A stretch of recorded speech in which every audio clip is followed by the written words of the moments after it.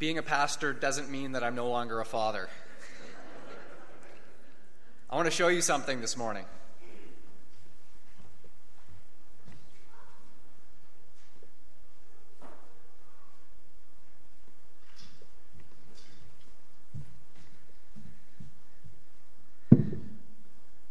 Last Sunday, those of you who were here saw me take a little kernel of wheat just like this, and I pushed it into this jar of soil 7 days ago, exactly 7 days from this moment that I'm standing here. And look what happened in 7 days. Look how tall that is. One kernel of wheat that has been lying dormant in a jar in this pulpit for years gets pushed into some soil, and look what happens. Isn't that just incredible? I am just blown away. And I wasn't even thinking about this thing germinating and sprouting when I pushed it in there last week. But yesterday we came to church, and lo and behold, there it was. God's little miracle. Isn't that just incredible? I think that's the sermon in and of itself this morning. So thank you for coming. We'll see you later. Unless a kernel of wheat goes into the ground and dies, it remains only a single seed. But if it dies, what? It produces many seeds. Isn't that incredible? That this, already almost 2 inches tall in the span of a week, yes, that kernel of wheat died in that ground, but it is living on. I'm just blown away. That is God's miracle in creation all around us. Would you bow with me and let's pray. Heavenly Father, we just acknowledge that you are in control. You are the creator. You are God over all. Heaven and earth and everything in it, Lord, you are sovereign. And we give you, Lord, praise for how you work, even in the example of the smallest thing, like a kernel of wheat. And so thank you, Lord, that in that we have an example of what you, Lord Jesus, did for us by going into the ground in death. Lord, you laid down your life and came forth from the grave so that many could live, and that we today are the harvest. We are the fruit of your death. And so we thank you, Lord, that you put yourself on that cross, that you died so that we, the many, could live. And I pray, Lord, that once again this morning we would be stirred in our hearts by this message. By your Holy Spirit, I pray that you would open our ears, Lord, open our minds, open our hearts to receive what you have for us. I pray, Lord, that each one of us would hear from you. In Jesus' name, amen. 2 men were building a garage for the very first time. They were not at all experienced in this realm of work, and so while one of the men was attaching the siding, the other man was just standing there watching, and he noticed something rather odd. Each time the first man picked up a nail, he would inspect it, look at it closely, and then he would either hammer the nail into the siding or he would just throw it away. And so the second man continued to watch as this puzzling behavior continued. Over and over again, the man would pull out a nail, inspect it, and then either hammer it into the siding or throw it over his shoulder.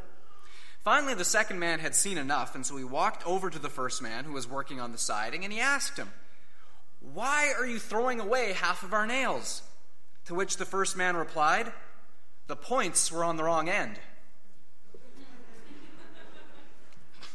To which the second man replied, "You dummy, those are for the other side."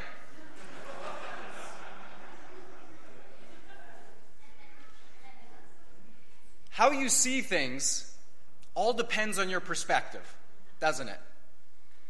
How you look at things in life can depend on your perspective of how you see things. 2 men looking at the same thing and yet see them in an entirely different manner, both of them quite bizarre.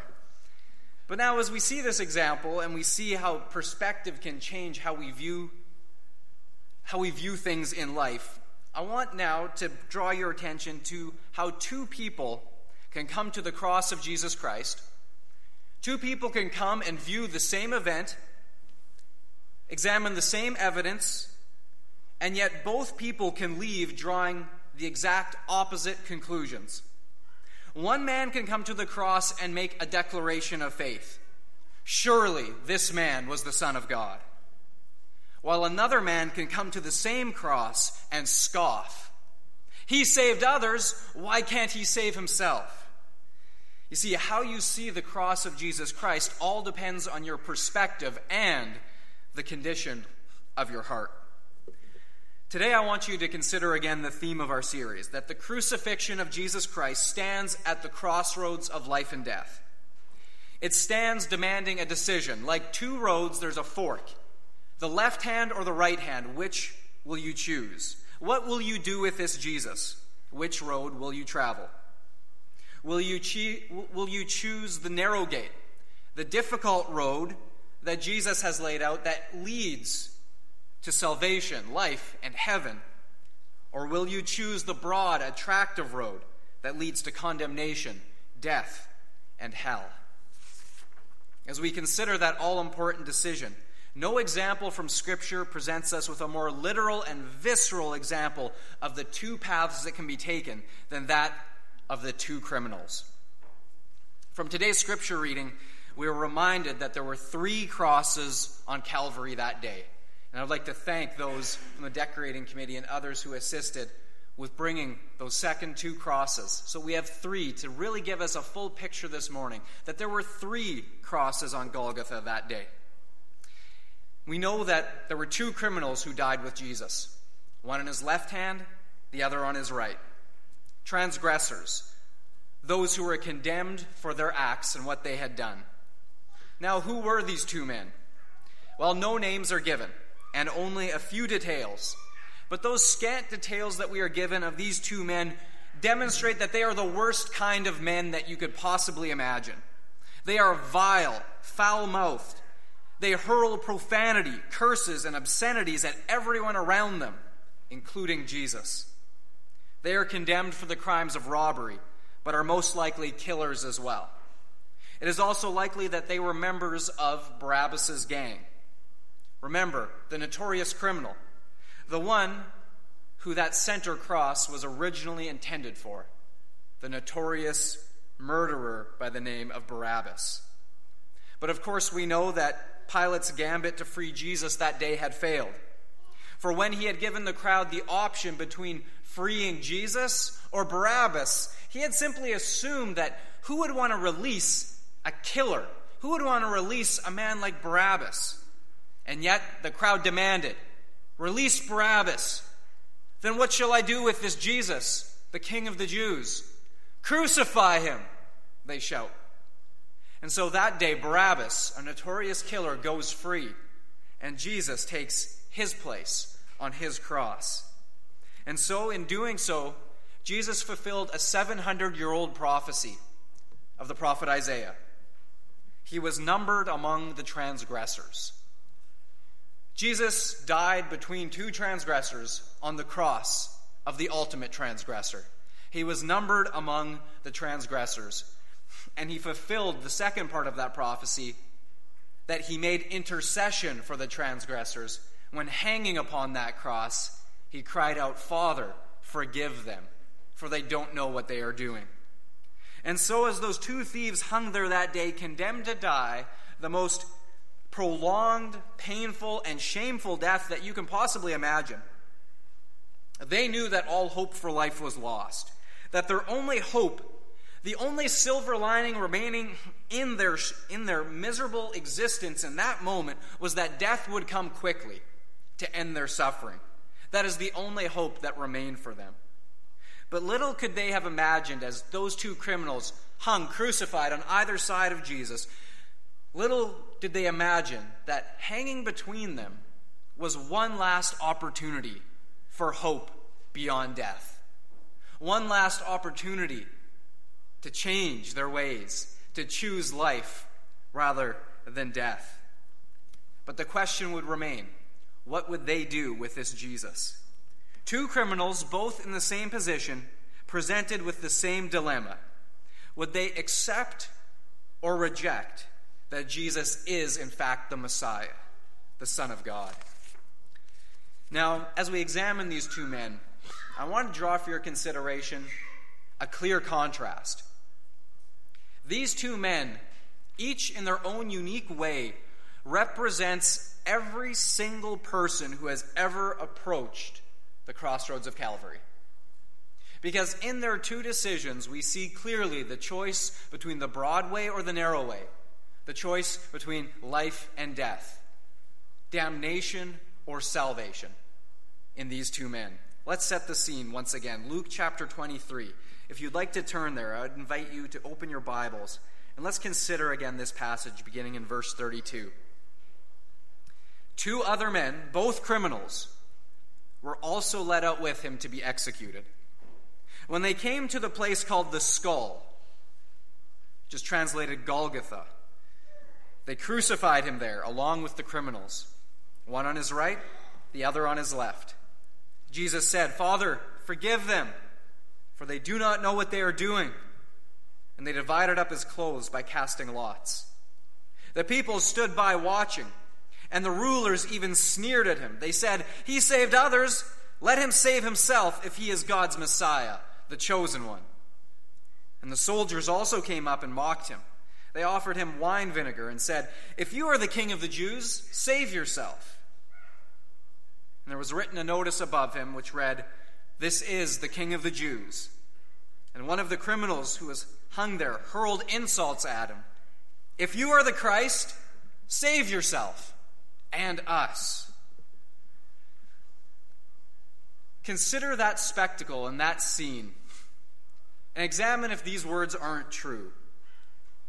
That Satan and the forces of hell were momentarily let loose on that day as never before.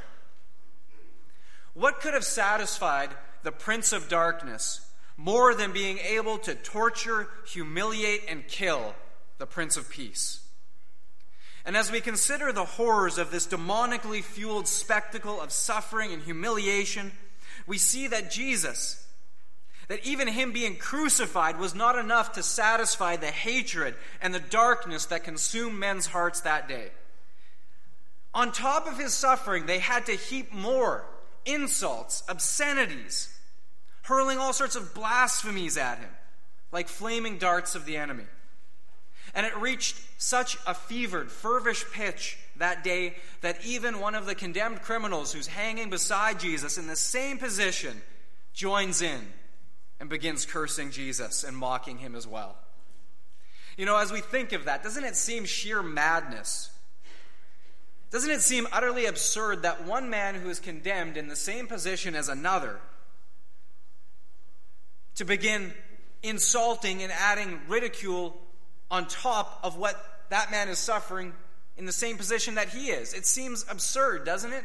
Why would he go to such lengths? Why would he, a man condemned to the same fate to die on the cross, feel it within himself to add insults to another dying right next to him? It seems sheer madness. And yet, before we judge this man too harshly, consider, truly consider, have you ever done this before? Consider what the prospect of your crucifixion would do to you. What kind of things would that begin to do in your mind and in your heart? What kind of horrors and fears would that begin to release within you if you were the one physically in that place? What madness might you or I be driven to? A Roman of that time by the name of Seneca, a contemporary of Jesus, recounts that those crucified would normally curse everyone, including their own mothers and fathers, for having borne them. They would curse the very day that they had been born for their life to end in such a fashion. The Roman philosopher Cicero also wrote that the executioners would sometimes even go so far as to cut off the tongues of the criminals so that the soldiers would not have to listen to their vindictive tirades as they hung on the cross. And so as we consider this maddened criminal hearing the blasphemous insults of the crowd and the mockery of the soldiers, and he echoes their cries, he then adds a personalized touch. "If you are the Christ, save yourself and us." See, there's a personal touch in there. He's like, if you really are who you claim to be, then do something about it. And while you're at it, why don't you help us out while you're at it? Come on. But he's doing so in mockery. And little did he realize in his mockery, in his scoffing, how close at hand salvation truly was. If only he would believe. But instead he cries out, "If you are the Christ." My friends, that is the voice of unbelief. If you are the Christ. Those two letters, tiny letters, I-F, if, those two letters have enough venom in them to poison the soul. Was there ever any if about Jesus being the Christ, the Son of God? The water was turned to wine. The dead were brought back to life. The lepers were healed. The blind saw and the deaf heard. The food was multiplied. The wind and the waves obeyed his command to be still. He walked upon the water. What more proof, what more evidence was required for people to say, yes, he is the Messiah? And yet, if you are the Christ, prove it to me now by coming off the cross, and then I'll believe. How much proof did he need? How much proof do you need? How much? You see, if is a very treacherous word when we direct it towards God. Have you ever said prayers like this? If you love me, then answer my prayer. If you're listening, give me a sign. If you'll just do this one thing, then I will obey you. If you're really in control, then how could you let something like this happen? If. But now watch what happens when we change the criminal's first word from if to because. Because you are the Christ, save yourself and us. The tone changes completely, doesn't it? When we change if to because. You see, if says, prove yourself to me by answering my request. Because says, I believe. Now here is my request. The true attitude of our hearts can often be revealed by the smallest words. You see, in this criminal's words and actions, we see a fulfillment of the word that Jesus had spoken to Nicodemus on that rooftop many months earlier in John chapter 3 and verses 18 to 20. This is what Jesus said to Nicodemus. This is the verdict. Light has come into the world, but men love darkness instead of light because their deeds were evil. Everyone who does evil hates the light and will not come into the light for fear that their deeds will be exposed. You see, no matter how compelling the evidence, the scoffer is always looking for one more loophole to justify his own sins and unbelief. There's always one more if. Yeah, you've done all that stuff. Just one more thing. If you do that, then I'll be convinced. Then I'll give my life to you. If is a treacherous word. Deep down, when we come to the Lord with that if on our lips, trying to justify our behavior, it's because deep down we know that if we truly enter the light, the darkness will be revealed. And we don't want to know what darkness lies within us. We don't truly want others to see what we have to confess. And so we push back and we refuse to enter the light. Have you ever been like that? Have you ever been afraid to enter the light? Have you ever been afraid to confess something or to expose yourself to someone for fear of what it will reveal about you? Now, of course, there's a good chance that you're probably not a robber or a murderer. But you know, as we go down the list and we consider that maybe you're not a robber, maybe you're not a murderer, maybe you're not an adulterer, but in the dark recesses of each of our hearts and minds lies the roots of those very things. Remember that Jesus said, whoever looks at a woman with lust in his heart has already committed adultery. And whoever hates his brother is already guilty of murder. Jeremiah 17 verse 9 sums it up. The heart is deceitful above all things and desperately wicked. Who can understand it? So while we naturally have an aversion to comparing ourselves to a maddened criminal on the cross, and we can rightfully say that we haven't lived a life of crime as he had, but we must remember that while man looks at the outward appearance, the Lord looks at the heart. Yes, entering the light of Jesus will expose our evil thoughts and our hidden sins. But it is only by doing so that we can be forgiven, cleansed, and redeemed. The first criminal refused to enter the light of Jesus, and so he sealed his fate. But there's a second criminal on the other side of Jesus' cross that day, and he had some words as well. Verse 40 of Luke chapter 23. But the other criminal rebuked him. "Don't you fear God," he said, "since you are under the same sentence. We are punished justly, for we are getting what our deeds deserve, but this man has done nothing wrong." And then he said, "Jesus, remember me when you enter your kingdom." Wow. Now Luke, the author of this gospel, Luke, the beloved physician, he has some unique insights into the details of Jesus' life that the other gospel writers didn't mention. And this is a prime example. Luke is the only one to record this conversation between Jesus and the criminals on the cross that day. And what is worth noting from this exchange is that it is apparent that somehow this criminal knew of Jesus. Whether he knew him or had interacted with him personally at some point, we don't know. But he clearly knew of Jesus.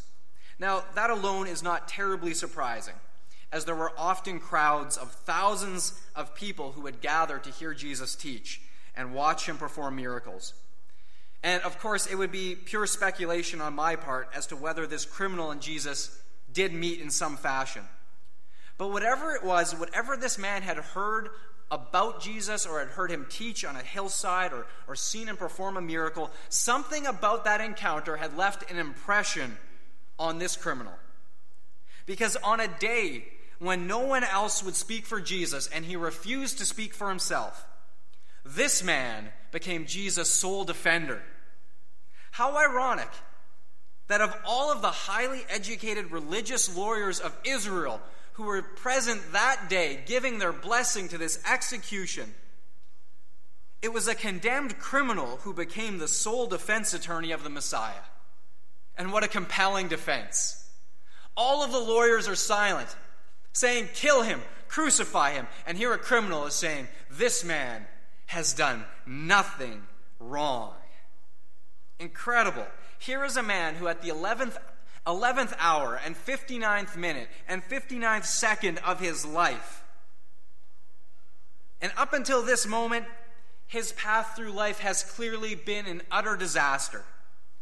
But in that final moment of clarity, he makes a decision and he declares the truth.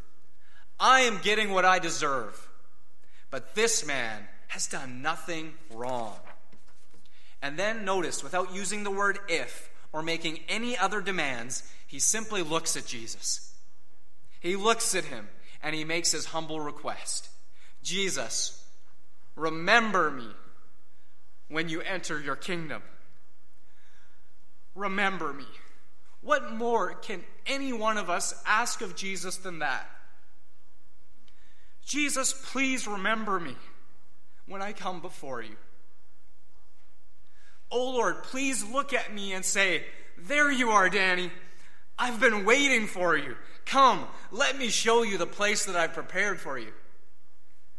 I remember you. Your name is written in my Lamb's book of life.'" What more can any one of us hope for than to be remembered by Jesus when we enter that last day? "Remember me, Jesus," he says. But what unspeakable horror for all those who will hear, "I never knew you. Depart from me." And in this criminal, we discover an unlikely candidate for salvation. Perhaps the most unlikely candidate we could ever imagine. He had no brownie points to bring to Jesus, no church attendance, no acts of kindness or generosity, no religious-sounding prayers or piety, and yet somehow those few words on the cross that day were enough. Look at the steps he takes. He fears God. He fears God, meaning he knew that he had to answer to God. He had a fear of God. Secondly, he admits his own sin and guilt. He says, "I know I'm getting what I deserve." He admitted it.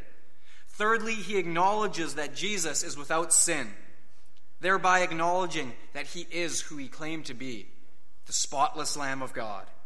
And fourthly, he simply asks for his mercy. Jesus, remember me. You see, there are many who try to earn God's favor. Many who try to work their way into his presence. But in the end, my friends, it is all grace or it is nothing. Ephesians chapter 2, verses 8 and 9. For it is by grace you have been saved, through faith. And this is not from yourselves, it is the gift of God, not by works, so that no man can boast. My friends, salvation is all by grace, or it is none at all. If you or I have to add even one drop of works on top of the atoning blood of Jesus, then we are deceiving ourselves. Remember, this criminal had nothing to bring Jesus except a repentant heart. Psalm chapter 51, verse 17 says, "The sacrifices of God are a broken spirit. A broken and contrite heart, O God, you will not despise." And Jesus looked at that criminal, and he looked past the crimes and the sin and the blood, and he saw his heart. He saw a broken and contrite heart, and he uttered some of the most profound words, the most beautiful words in all of Scripture. "Truly I say unto you, today you will be with me in paradise." The word paradise is translated from a Persian word meaning a walled garden.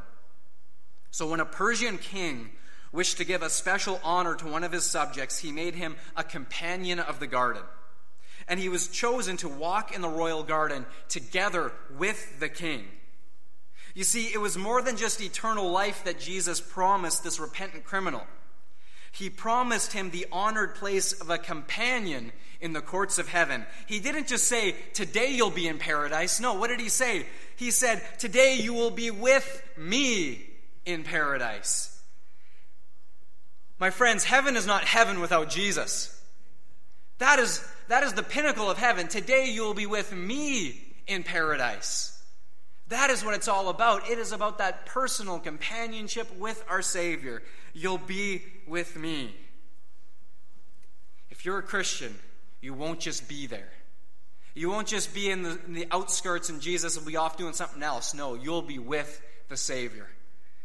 And so here's the crossroads. It's decision time. You may think that this is one of those decisions you can push off into the future. Time is on your side. But beware, the next moment is promised to no one.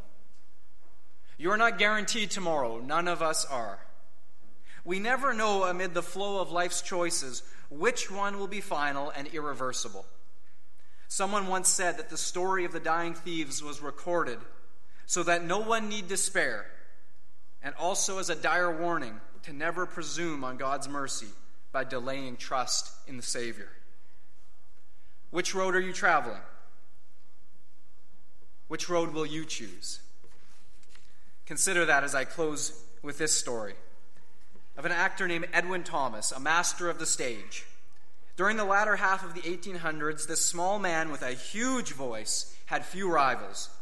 Debuting in Richard III at the age of 15, he found unrivaled success with his abilities to act out the greatest of the Shakespearean dramas. Edwin Thomas also had two brothers, John and Junius. They too were actors, although clearly not as gifted as he was.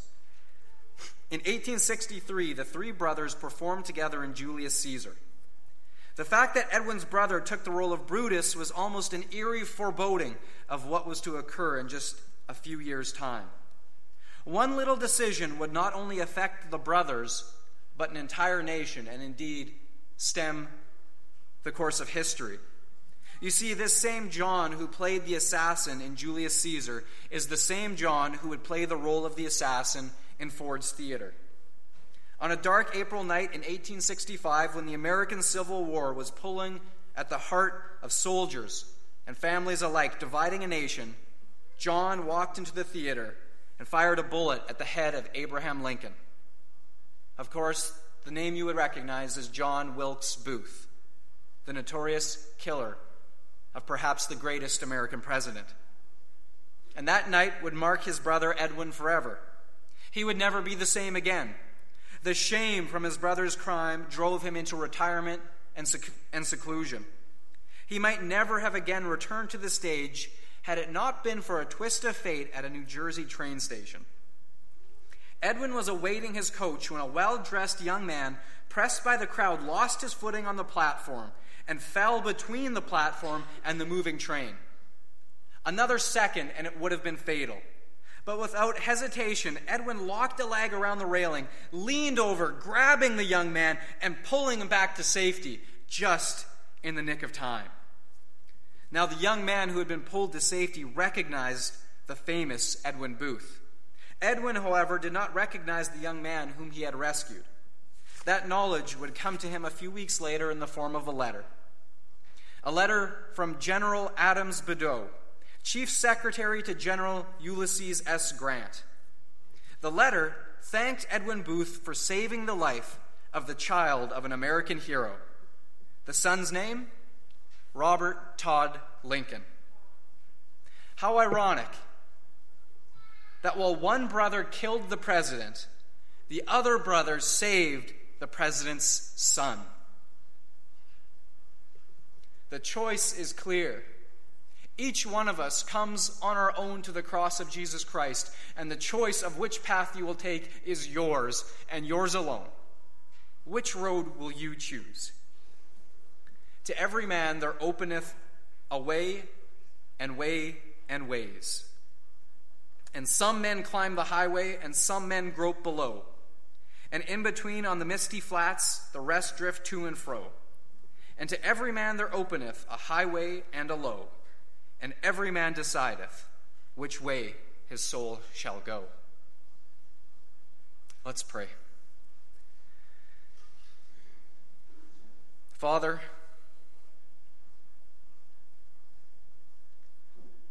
there are moments in life where the road is plain and the decision is clear. And Lord, I pray that in moments like this, we would not take for granted that there is a limitless supply of moments like this, that we can push off the decision, that we can delay. But Lord, I pray that as you have said in your word, that we would seize the moment, for today is the day of salvation. And so, Lord, I simply pray that if there is anyone here today who knows that you are speaking to their heart, that, Lord, they will choose your way. That they will say, Lord Jesus, remember me. Remember me. I want to follow you. I give my life to you. I put my trust, my faith, my hope in you and in you alone. Bless your word. Bless each one as we go by the Holy Spirit. I pray in Jesus' name.